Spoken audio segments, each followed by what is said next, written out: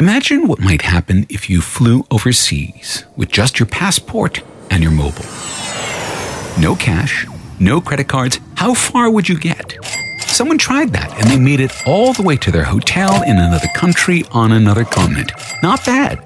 And it's a sign that we're in the midst of a big transition from cash to cashless, from cards to smartphones, from banks to neobanks. It's going to change the way we spend, save, and invest for ourselves, for our businesses, making banking great again here in Australia and everywhere around the world.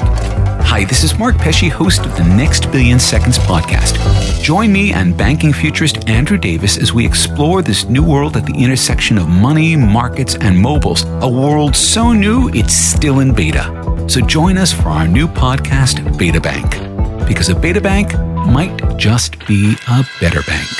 Listen for free at podcastoneaustralia.com.au, via the Podcast One Australia app, or search Mark Pesce Betabank Podcast. That's Pesce Pesce. Podcast One.